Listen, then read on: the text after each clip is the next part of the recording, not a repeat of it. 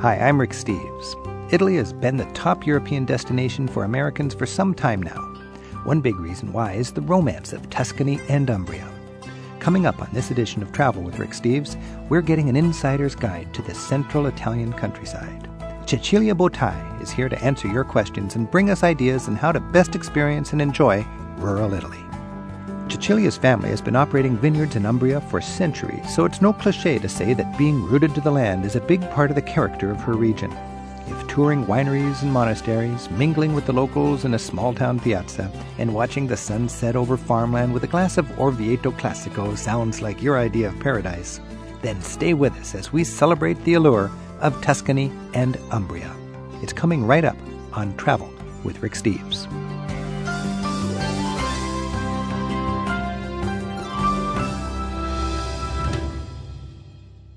Travel with Rick Steves is brought to you by American Airlines. With their new Advantage Award booking tool, it's easier than ever to book to over 800 Advantage Award destinations online at aa.com. American Airlines knows why you fly. Hi, this is Rick Steves, and we're gearing up for a delightful hour ahead exploring the rural charm of central Italy's Tuscany and Umbria regions with my friend Cecilia Bottai. Cecilia joins us in the studio in just a few minutes. But first, let's check in with your calls and emails about Italy at 877-333-RICK and at radio@ricksteves.com.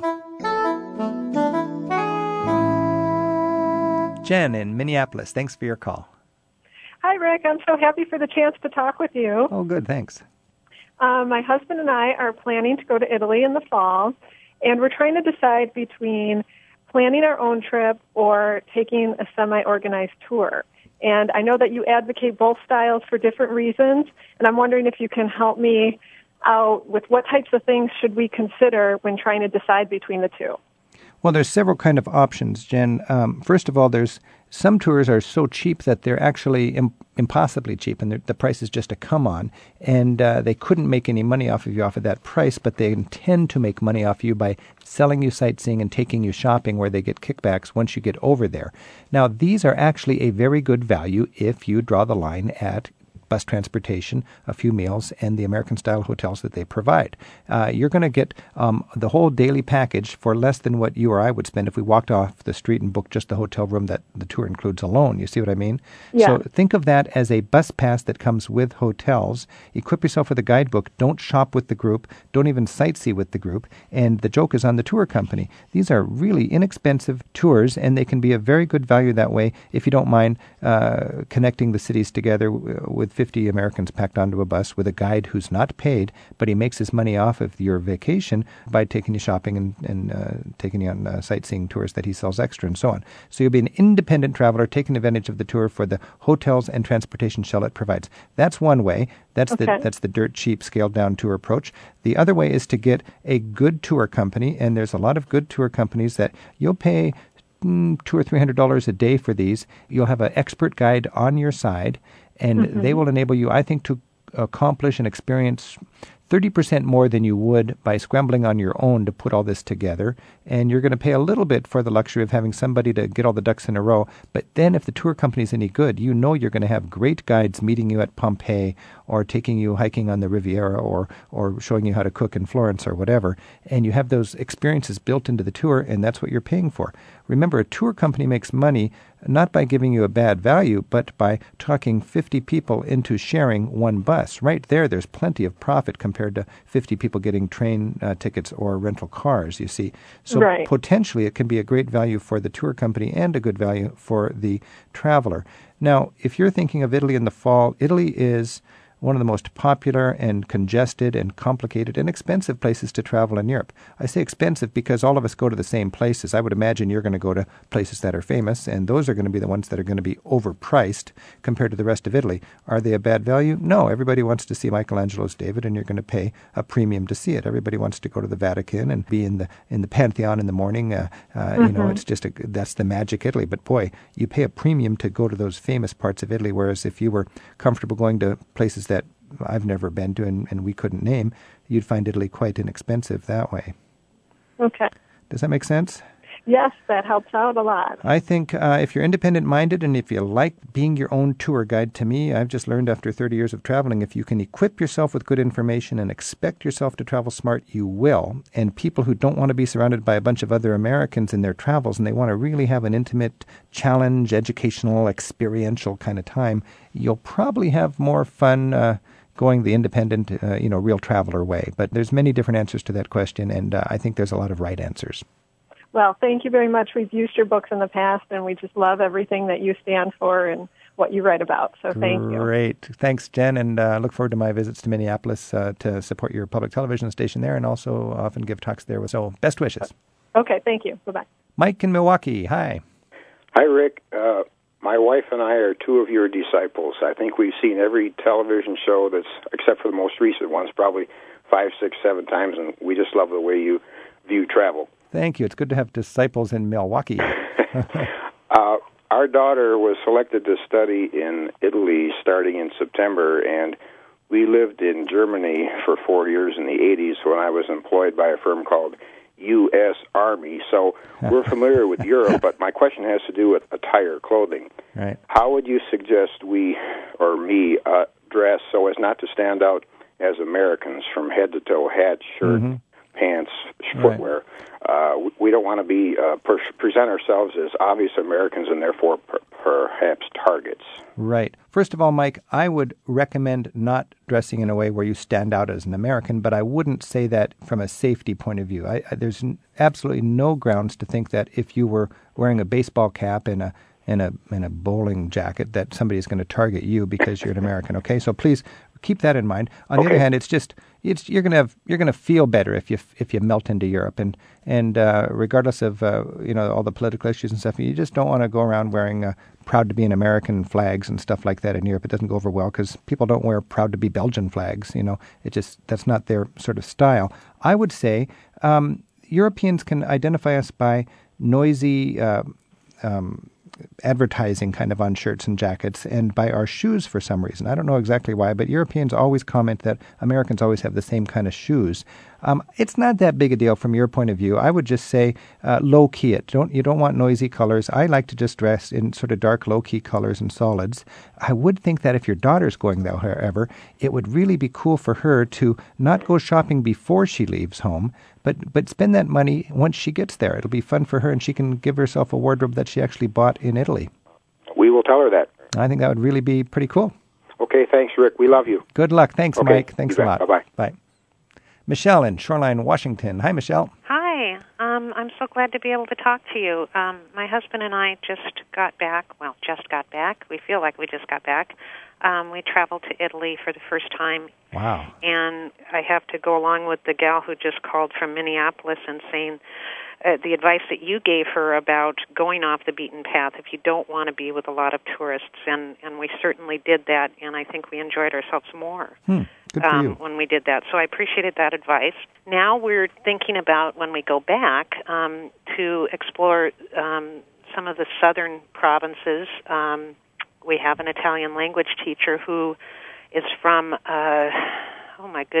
down south of Sorrento, and she's always talking about how beautiful it is down in the heel and the toe of the boot. And I don't know anything about that area, and I in the books that I have of yours, I couldn't find a lot of information. So I'm interested in knowing if you have any recommendations for those areas. Boy, I've not done the heel or the boot, and you hit it right in the nail there, Michelle. It's a place that Americans don't go to. I know the Italians that I've met who are from that region really believe that it's a sleeper. It's underrated. I also know I've just been talking with the tourist board in Italy. I've got some film work coming up, and I'm asking them to help me as I film in the famous places. And they said, we're not going to help you in the famous places. We've got enough publicity there. We don't need a TV show again on this or that place where everybody knows about and loves. They said, as soon as you want to do a show on the South, we'll roll out the red carpet for you. Really? So they easy. Want that to be known, because it sounded like from our Italian teacher that she said it's kind of a secret, and that's where all the Italians go because they don't get bothered by tourists. Oh, yeah, it's absolutely a secret. And I know from my own experience, even not going into the South, but just going to other places in the North, when you get off of the beaten path, it makes a huge difference. Yes, it does. Everybody goes to Venice, and within an hour of Venice, there's so many wonderful destinations that you could check out. Now, Michelle, you said you just got back from Italy for your first trip. Yes. And you figured you got off the beaten path well. How did you do that? What were your tricks? You can even do famous places in sort of offbeat ways. We spent a lot of time exploring the neighborhoods in Venice and hung out with residents in cafes and sat on park benches with with locals and just had a blast doing that. Every time we got to a crowded area, we would see the sights and leave right away. The same thing happened when we got to Rome. We couldn't stand it. We saw a few sights and left early and decided instead, well, let's go to Lucca. Right. Got on a train, went to Lucca. Got off the train early because we didn't know any better and found ourselves having a better time than we probably would have ordinarily. So, but wait a sec, you got off into town mistakenly, and it was actually a blessing in disguise? Absolutely. Isn't that a great lesson? And we flew by the seat of our pants. We had very few reservations along the way, but we pulled into, like, for instance, when we pulled into Cinque Terre, we left from La Spezia, and we thought, okay, we'll stop at the first town, we'll look around, we'll see if we meet anybody. And we just really did it on a wing and a prayer and ended up with... But a wing and a prayer works, doesn't it? It does if you're open to it. Right. Well, that's the mark of a good traveler, I think. Well, we don't travel much, so it was you pretty... did well.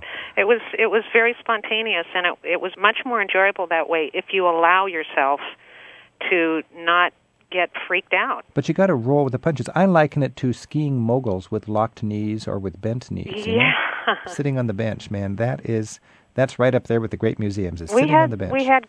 We called them our little awe moments, where our awe moments, where we just really savored and made connections. And it was probably the most memorable parts of our trip were those moments. I think you've just given me a tip on what I might do as a new element for my chapters in my guidebooks. Moments. It's what I used in all my emails home. Was I had another, the angels and singing and the trumpets, and there were those moments. So. Well, Europeans, I think, are good at moments when they're out with their communities strolling. In Italy, is absolutely. The whole family goes out and strolls, and you stroll with them, and you make conversation, and it was just idyllic. And on the villages of the Cinque Terre, the Italian Riviera, they call it doing their vasca, their laps. And I remember that quote from your book. Yeah, up and down, doing their laps. And I did that with a friend of mine in Vernazza, in the little village there. She knew everybody, and everybody took time to talk with everybody. It was a multi-generational, utopian community scene that I'm so charmed by, and maybe I'm just a fool for it, but I just think I'm a fool for it, too. We met the most special person in Vernazza, and we'll never forget him. I sent him a Christmas card. I email him, an elderly gentleman, and we'll never forget him. We're going to go see him again. And your cards to him, I'm sure, are going to end up on his living room wall there. I hope so. All right. Michelle, thank you so much for your call. Thank you. Bye now. Bye.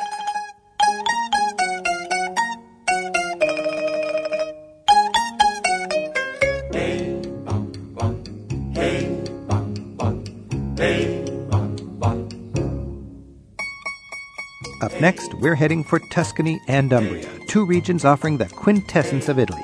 Our guest is Cecilia Botai, who runs an estate winery near Orvieto in Umbria. 877-333-RICK, that's our phone number, and radio@ricksteves.com is how you can reach us by email. Travel with Rick Steves is brought to you by American Airlines, with 4,000 flights to 250 cities in some 40 countries around the world every day. It's easy to book your next flight at AA.com. American Airlines knows why you fly.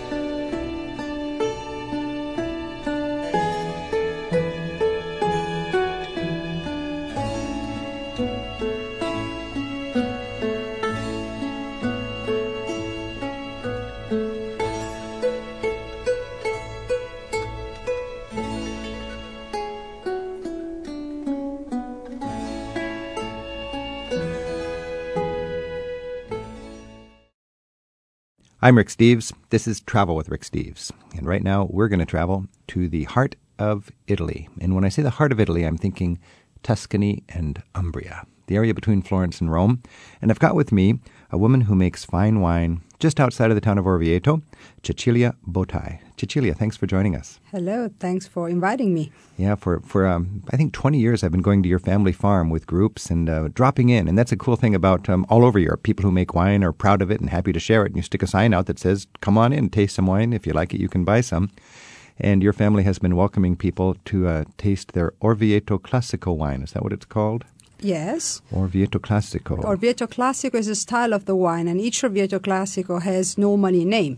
Our one is called Berganorio. It's a little bit complicated to pronounce, but it's the name of the wine. Great. Now, with Cecilia, I'd like to talk about the wine and also about the culture of Umbria, because you know, for a lot of Americans, we're crazy about Tuscany. Everybody wants to go to Tuscany. And part of that might be a popular novel, what was it, Under the Tuscan Sun, and so on. And from my impression, there's not a lot of obvious difference between Tuscany and Umbria, except that there's less tourism in Umbria and more American tourism in Tuscany. And I'm always looking to get close to the culture without all the tourism and the commercialism. Therefore, I think Umbria is underrated and worth giving a careful look at.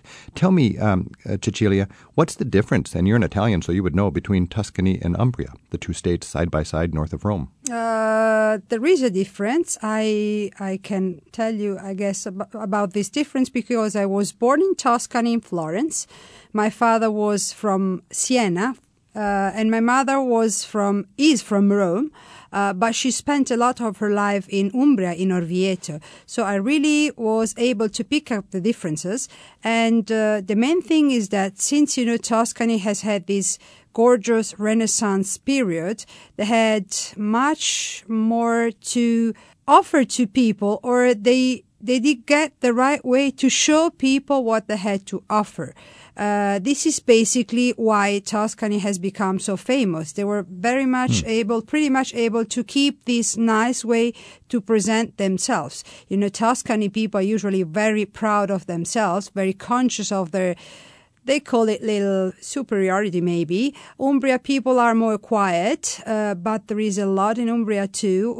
Umbria is known as the green heart of Italy, but it's also a jewelry's area of Italy, I would say. I mean, we have so much that speaks about art, about the saints, which are not just people. It's, the life of a saint person can influence so much a country. Like, think of St. Francis. I mean, he was from Umbria. He was from Assisi, and he came from a very rich family. And the funny thing is that in Italy, we have two saints that are the major saints. We call them the protectors of the land. There is Santa Caterina from Siena and San Francesco from Assisi. And they're both Umbrian.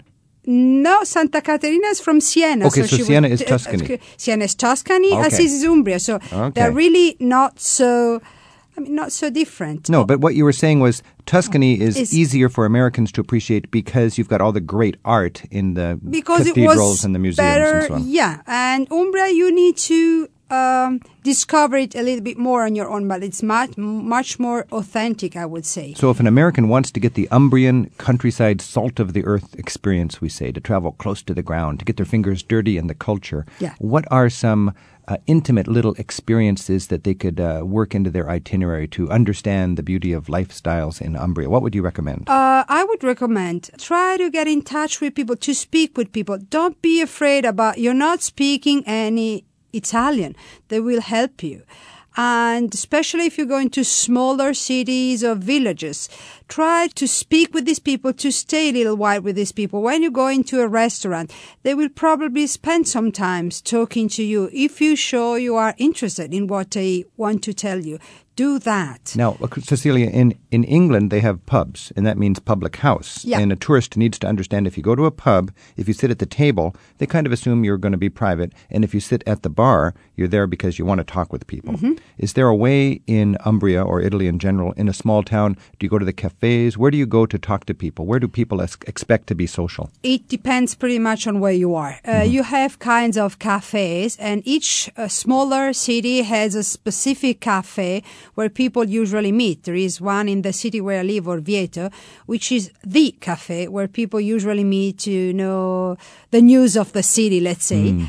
And in major cities, there are little quarters of the city, and each quarter has a cafe where usually people go and get the news of the city. In the restaurants, if you wanna be in a place where you really get to speak with the people, the local people, you go in. Usually in the smaller ones, in the trattoria, which doesn't mean trattoria doesn't mean it's not that fancy. It means it's smaller usually. You never call trattoria a larger restaurant, and these are nice. So the small, if you see trattoria, that's a good word.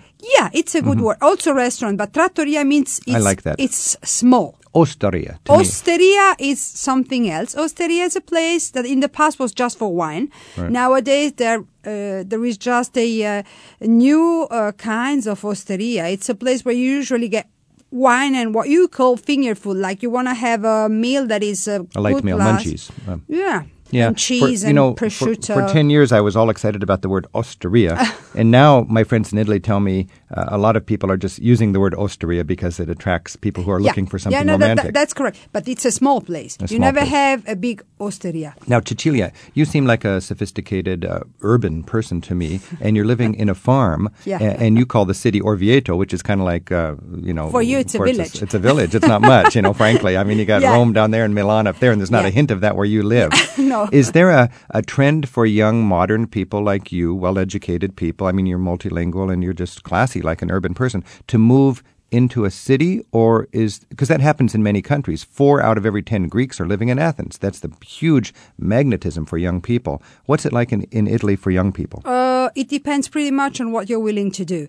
Of course, if you wish to work for a big company, big banks, you never choose these places where to stay. For other people who choose different lifestyles, they better go into smaller places because bigger cities are very expensive. And it's not easy to get to the end of the month if you don't have a good income.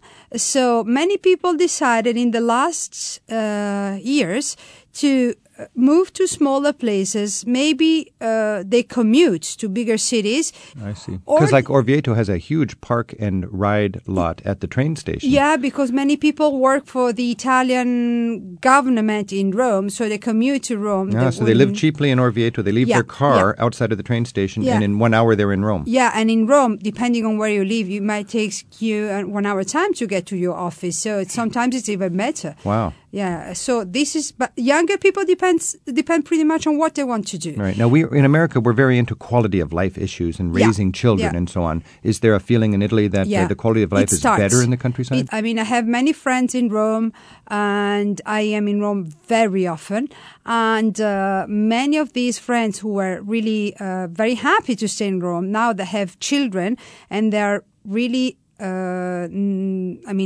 seriously thinking about moving to smaller places because of the kids. If the work they do, the job they do allows them to do so, because it's too expensive and it's not a good lifestyle. I mean, it's not good for the children. But what you have sometimes when you live in a smaller place, some families send the children to study at the university somewhere else, but in bigger city, away from home. The mamas, they complain a little bit because we are still Italians and we have the traditional Italian mama who wants to take everything under control. But this maybe will change a little bit. I don't know.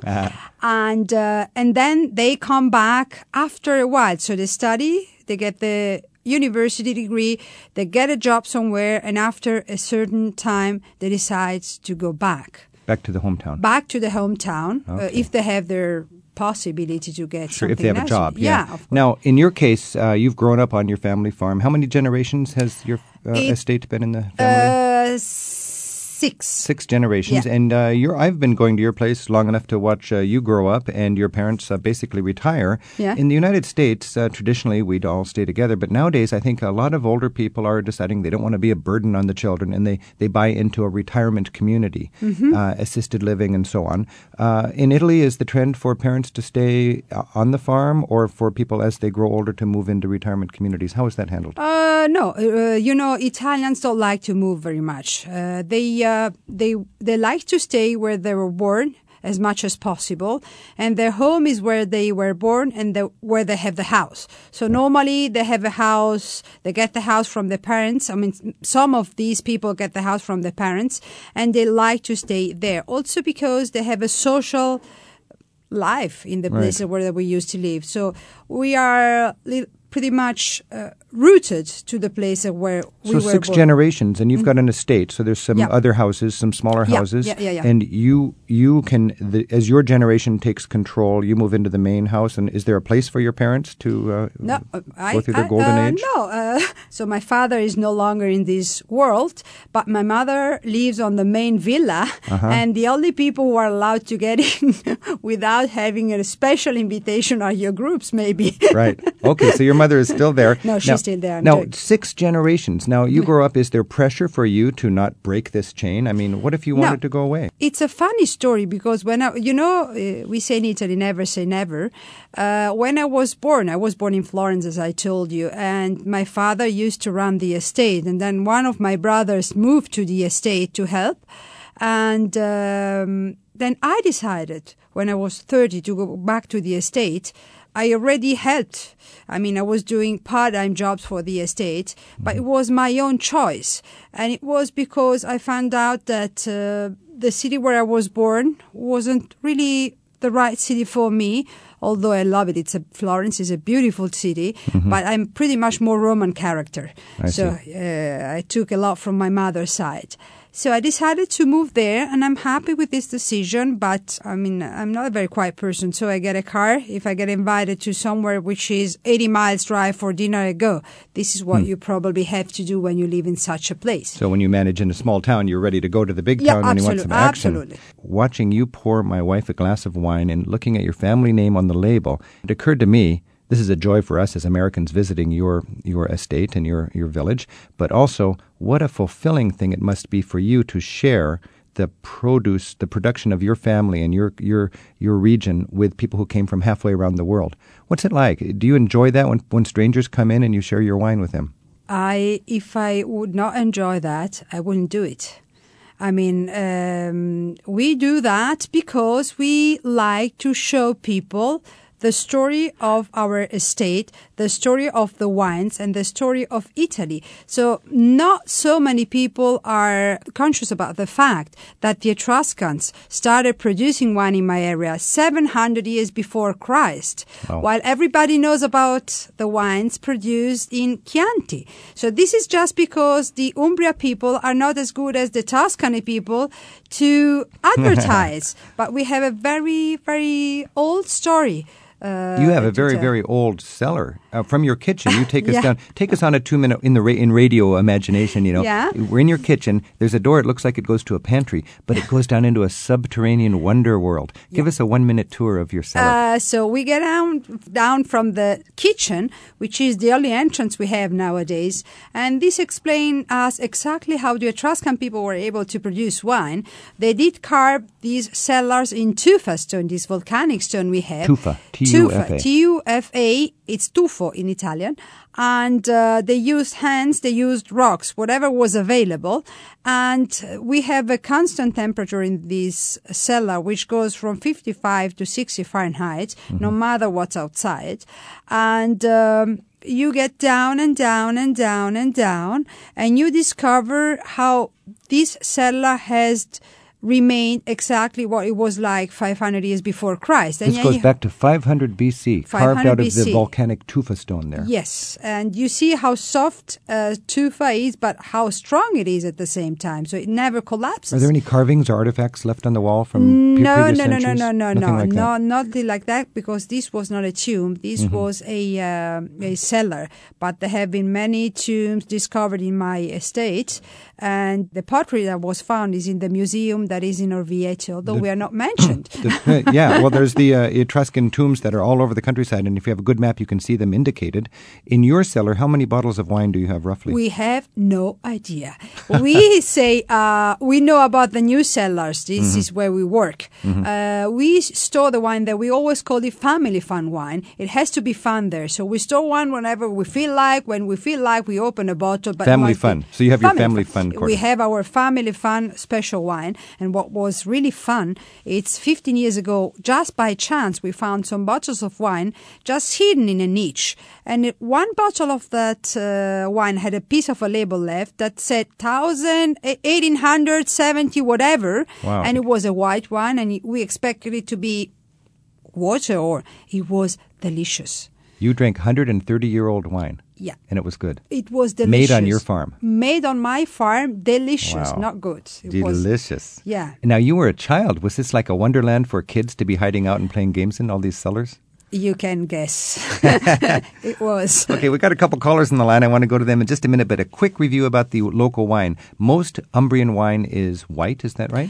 It was. The tradition speaks about white wines, and now people have discovered that if you know how to make a good wine, we can also make very good red wine. So this is changing. This is moving a little bit into another direction. Now, every year has a different quality depending on how sunny that year was in Umbria?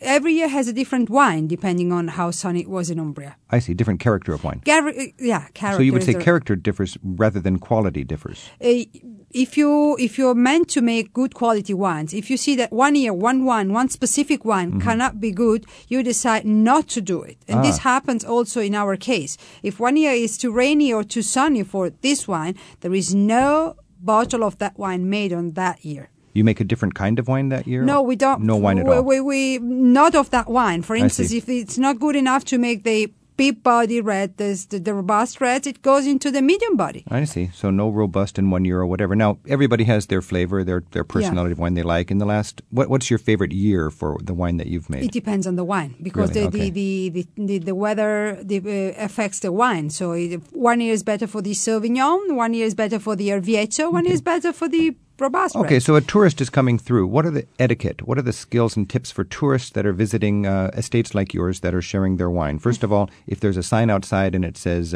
degustazione, is that the Italian word for tasting? Degustazione, it's tasting. You can come in. Are visitors welcome to visit an estate, not necessarily yours, but an estate that's opening their doors to guests? Usually, yes. Otherwise, they wouldn't say anything. Are they expected to buy a bottle, or do you pay, or what's the deal?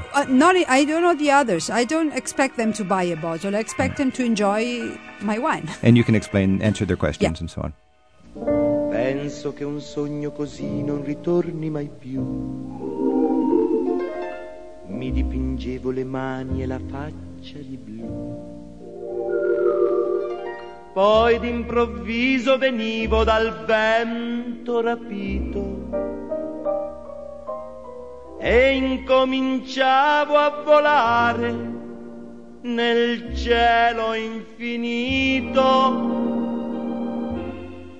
Volare, oh,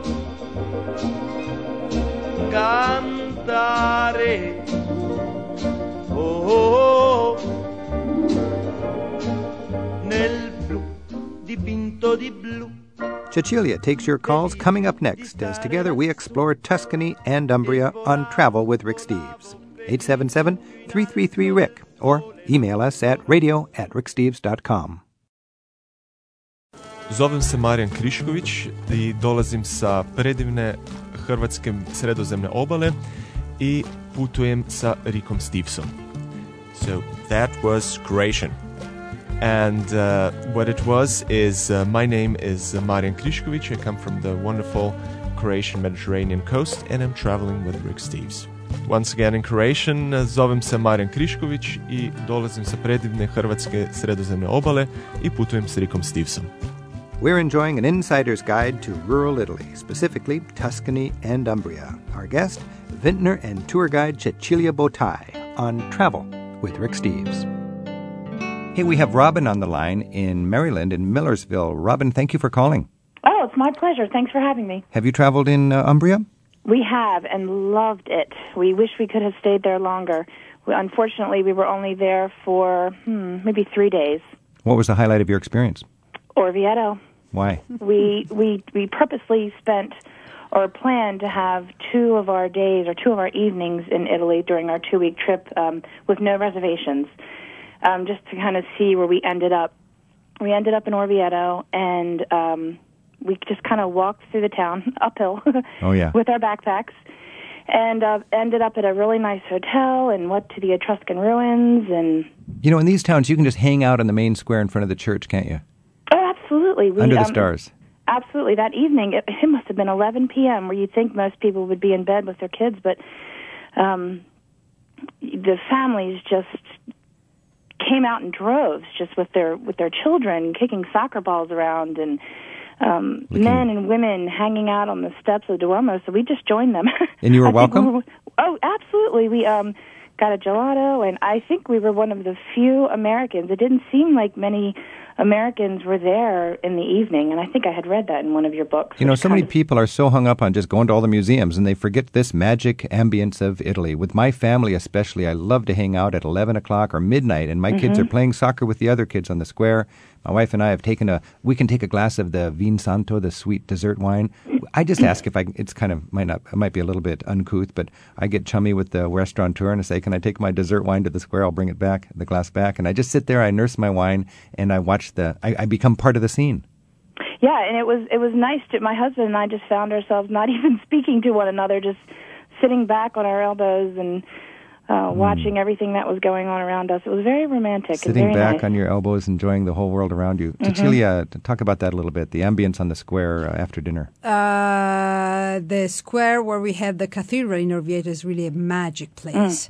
It's magic because we have this beautiful piece of art that tells a lot about the story of Italy, and all around, all the houses constructed are very short, so you have all the space around yourself, and there are these mosaics that are just incredibly beautiful with the blue sky, and you can enjoy them, and there is nothing disturbing you, and you see this lifestyle of a small city in Italy with all the kids playing around, and the mothers maybe are few meters from them, and they speak together. That's the real lifestyle in a smaller city in Italy. So it's you get into the local life. You talk about the mosaics. You're referring, I think, to the facade of the Orvieto Cathedral. And in France, the cathedrals go very, very tall. In Italy, they're sitting on the rubble of Rome, so they don't like this tall spire feeling. They like the squat, round, symmetrical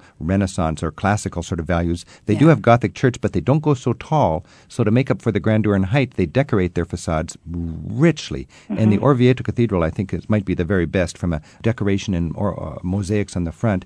And then you sit there, and I used to think Orvieto was just a touristy town because it is one of the more famous hill towns. But I don't care if there's tourism there or not. At 11 o'clock, there's not a hint of tourism. There's just quality. I look at it as family values. You got the families out, the kids, the grandparents, the wine, the stars over your head. My favorite time is when the sky is the same brightness as the floodlit facades of the medieval buildings around you and this great Gothic cathedral. There's that one magic sort of moment when everything's the same, and you're there in the scene, and the noise of the kids playing soccer and the mothers standing by and gossiping and the old guys licking their gelato. It's a sort of magic you can find, I think, in Italy better than anywhere else in Europe.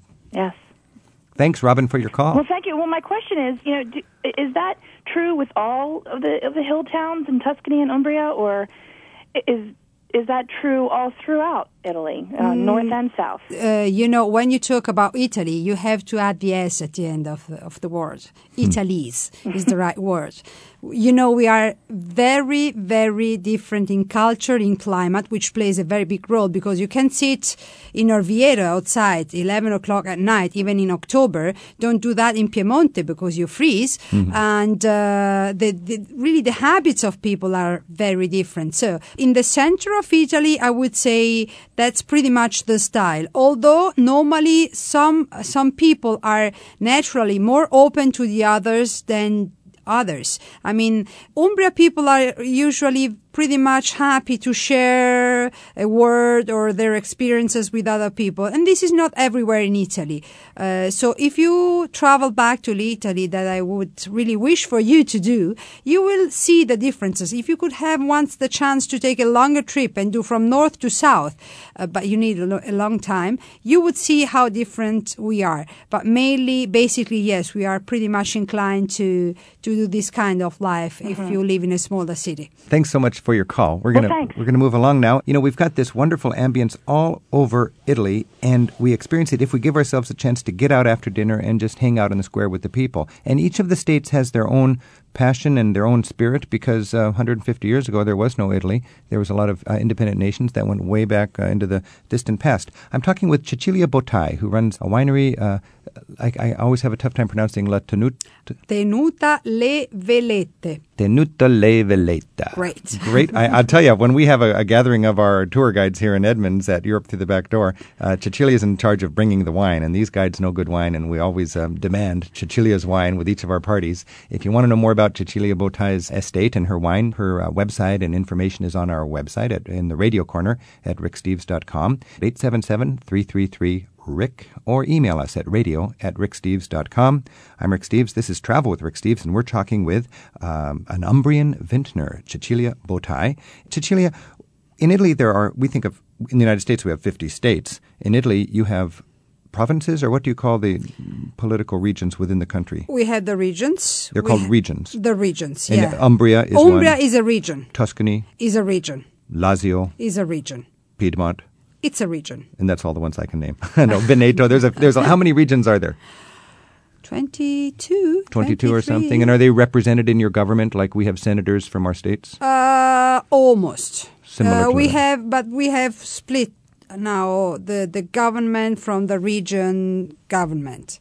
Mm-hmm. Sometimes they are connected. Sometimes the regions are capable to take decisions on their own. We have Chichi on the line from Edmonds, Washington. Am I saying that right, Chichi?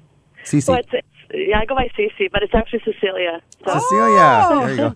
Is Cece? Is there a small version of Cecilia in Italy? In my area, they would call me Ceci because they cut the words and they don't say the second part. So if someone calls me on the street because sees me walking around, Ceci.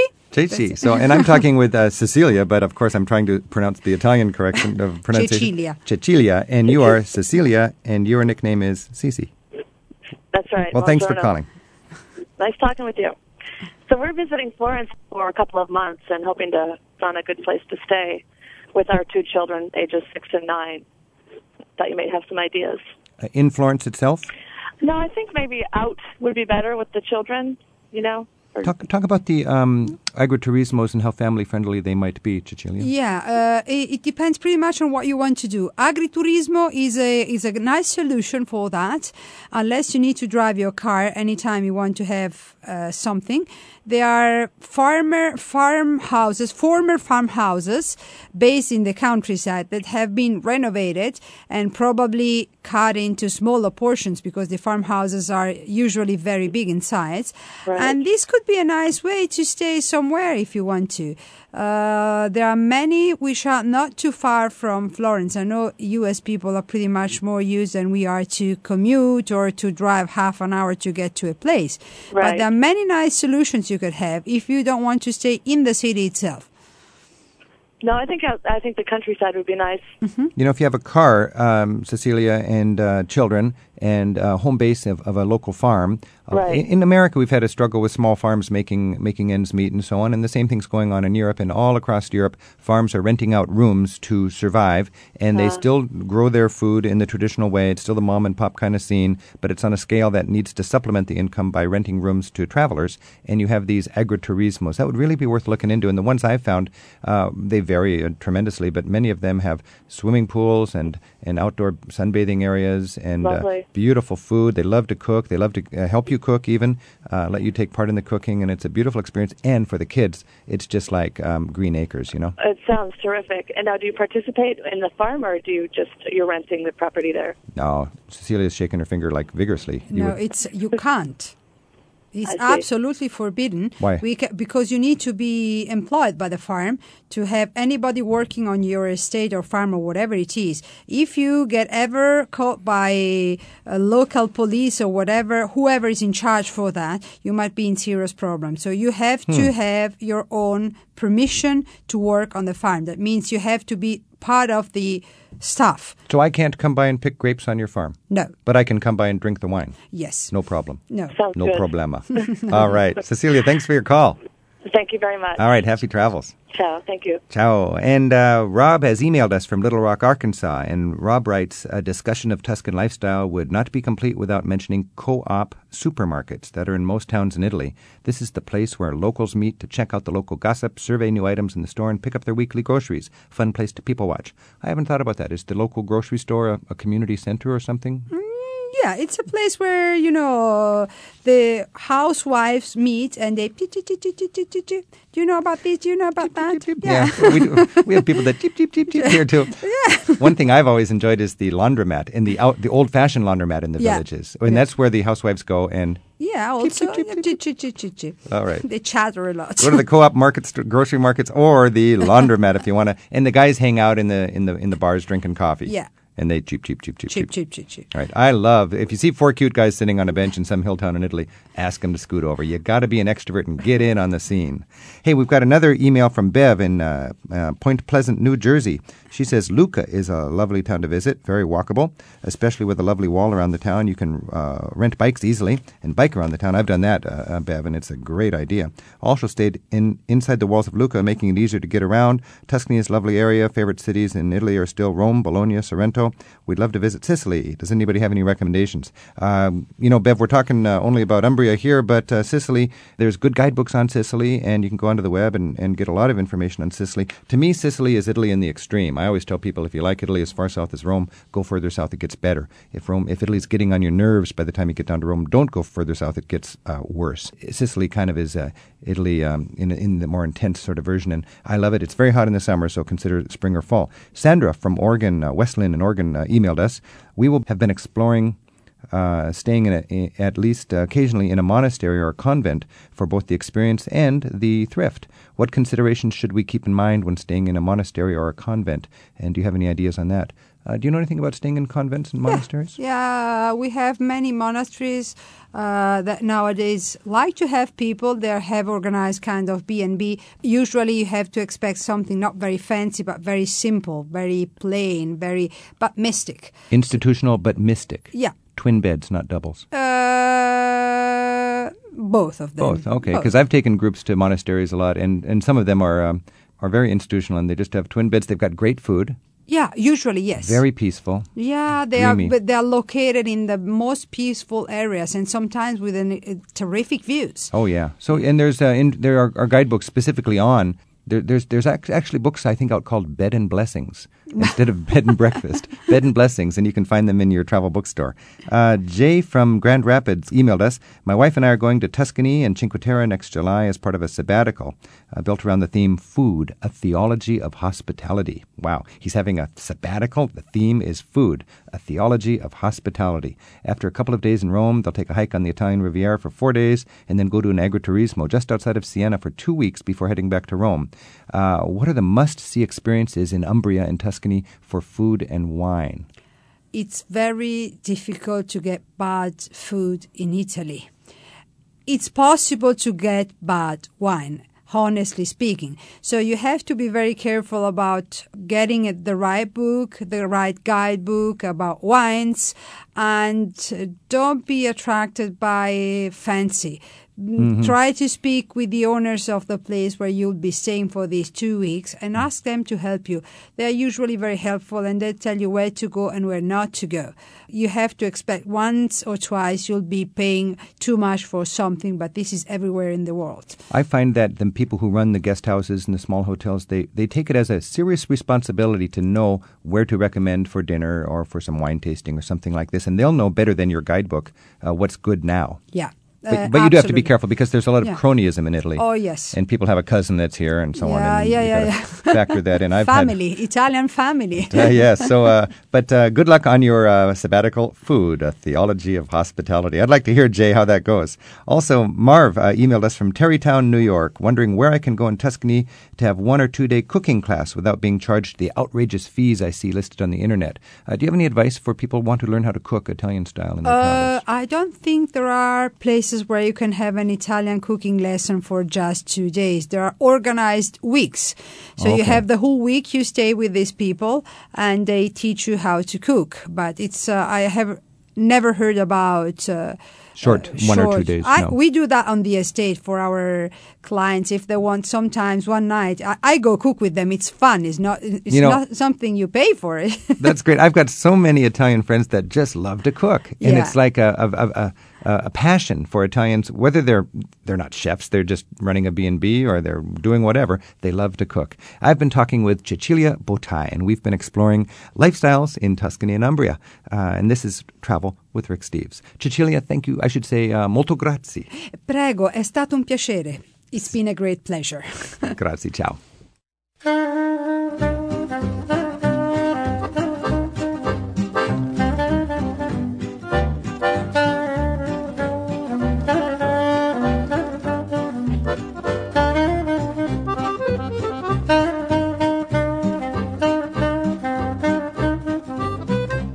Perhaps a rustic and dreamy countryside drenched in history, like you'll find in central Italy, brings out the poet in you. If Cecilia's romantic descriptions of her homeland have stoked your creativity, send us an original haiku about your travels. Here are some recent submissions we thought you'd enjoy. Phil Wallace of Portland, Oregon, wrote this haiku about a historic location near his home. Oregon City. They risked all to reach this place. Their fortune, trail's end. Ward Silver from Vashon, Washington, sent us several haiku about his family trip to Central Europe in 2000. Here's one of them. Over the border, along an ancient trade route, castles everywhere. And Susan Young of Redmond, Washington, often gets to visit her daughter in Phuket, Thailand. She wrote us a haiku from the standard line the tuk-tuk drivers say to their passengers, so they can get a 100 baht petrol voucher for bringing a tourist to a certain store. Madame, suit, suit, suit. I make you blouse. Sexy dress. We go for shopping.